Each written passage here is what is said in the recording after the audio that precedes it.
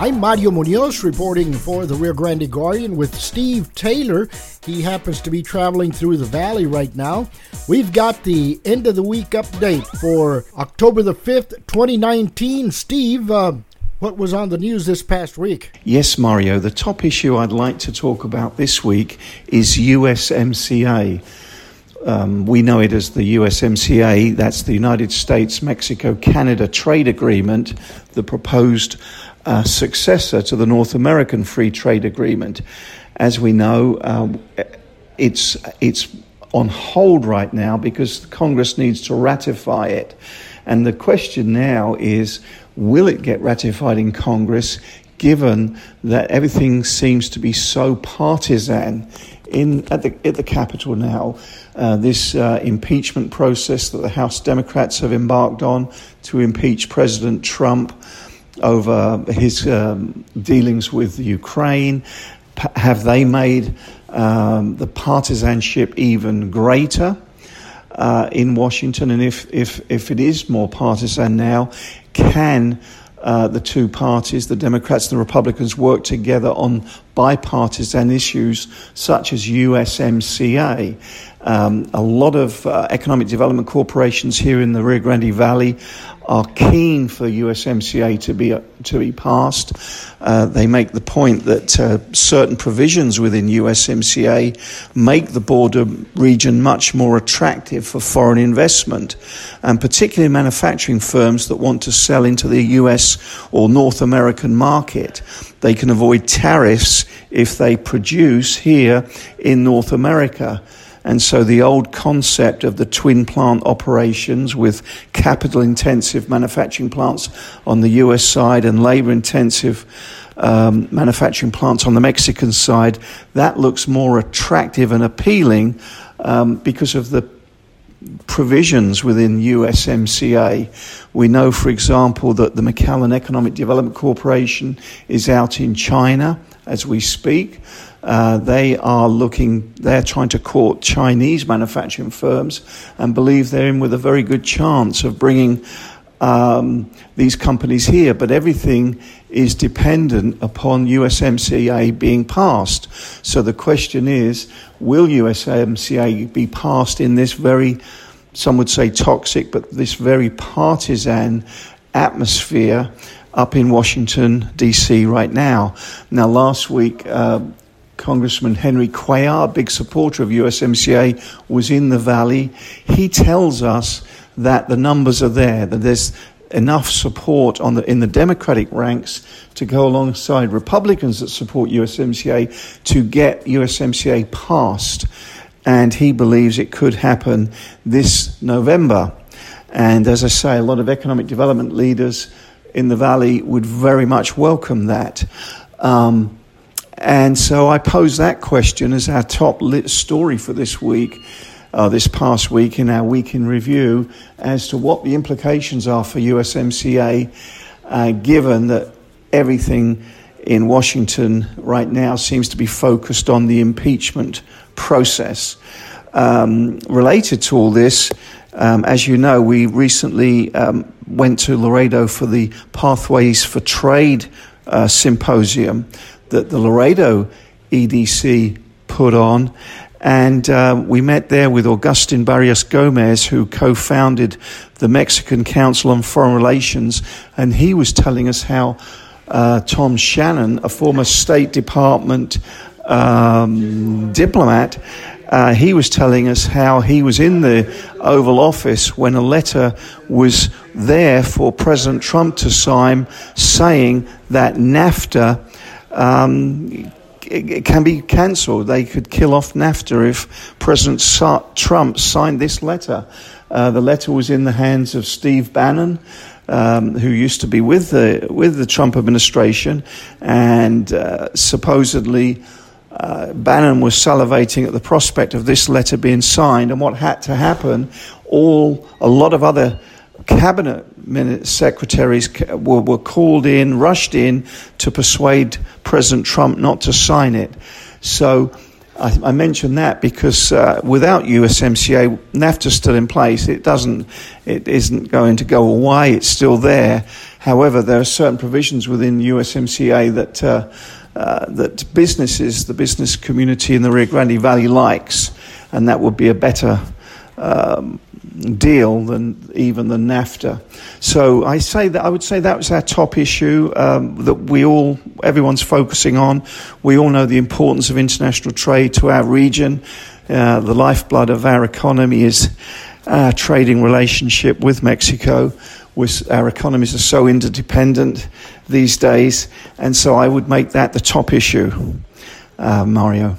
And as you were talking about Agustin Barrios Gomez, Steve, reminds me to say that's why it's important to stay informed with the Rio Grande Guardian International News Service, because you're going to get inside information like what we just heard Agustin Barrios Gomez say. Second item, closer to home, not such a big regional issue, but important very much to the folks in Weslaco. A really interesting bus tour that we had, courtesy of the Weslaco Economic Development Corporation, Marie McDermott and Steve Valdez, etc. All the good team over at the EDC put on this bus tour that we went on this week. And it was a tour where we looked at we were given a tour of all the new projects that they've been working on, the new facilities that are open in the Weslaco area, and that included retail, it included warehousing, development up at the near the airport, going north and seeing where a new sports park is being built. Very, very interesting and a very novel idea from Marie and the team. So enjoyed that visit a lot. And one of the things I learned on that trip is that Valley Baptist is expanding beyond Cameron County. There's a new micro hospital going on in Weslaco. It's not open yet. But we had a drive by. We met the administrator, the lady that will be the administrator of the facility once it's open. And Valley Baptist is also opening an outpatient clinic in Weslaco. I understand it's the first real venture that Valley Baptist has done in Hidalgo County. So they're expanding, broadening their reach. And the thinking is that they get so many of the patients that travel over to Harlingen to the hospital there come from the Mid-Valley area. So they've got this hospital. It's only got, I think, 12 beds. And it's called a micro hospital. And I asked them, is this a new concept? And they said, yeah, pretty much. It's very much last 2, 3, 4 years. It's taken off in other parts of the country. And this is the first micro hospital south of San Antonio. So I'd say that was the second issue that I enjoyed delving into this week. A real interesting bus tour put on by the Weslaco EDC. And the third item I'd like to bring up, Mario, we're involved in this, Rio Grande Guardian's involved in this, and that is a decision by KEDT, the NPR radio station for the Corpus Christi and Coastal Bend area.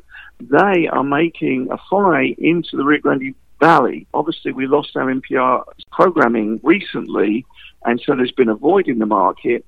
KEDT is one of those entities that would like to provide NPR radio over the air in the valley.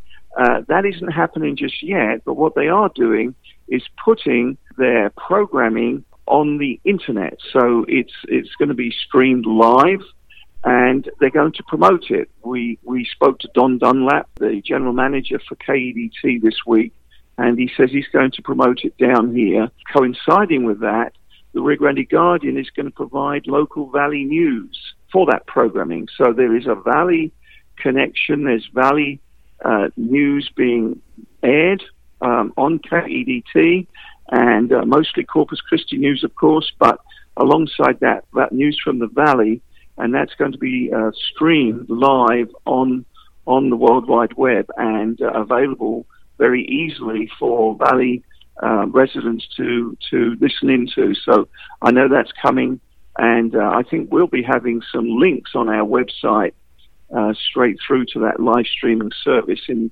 the next week or so. So that's another item of news which people will be reading about in their local papers, etc. And it's coming soon. I have a couple of items I wanted to mention also. I've just posted some new podcast audio. I encourage you to tune in to the Rio Grande Guardian webpage and look for those podcasts. Well, personally speaking, Mario, I'm very excited about this. I know you had a great classical music show on the radio before, and we've featured a couple of your musical features in The Guardian, and so there's more coming, I know. So I think this weekend we'll have 2 or 3 more being posted. It adds to the mix. It adds to our general news coverage of economic development stories and business, education, healthcare, etc. But to have some culture and arts in there too is very much wanted and needed, and we're happy to be doing it. So hats off to you for doing that for us. I really appreciate it, and of course I've still maintained my music contacts. And that's the news wrap for week ending October 5th, 2019. I'm Mario Munoz for the Rio Grande Guardian with some public service information. This is Rep Torres with the Texas Taxpayer Assistance Project with a taxpayer moment. There are consequences if you do not pay your federal tax debt to the IRS. If you do not pay your federal taxes, then the IRS can place a lien on your property.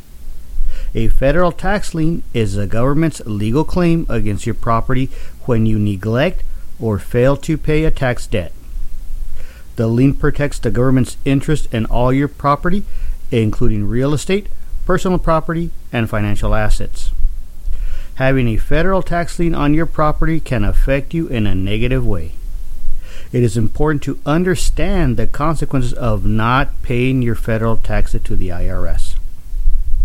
Find out more about this and other IRS issues by contacting the Texas Taxpayer Assistance Project at 956-393-6213.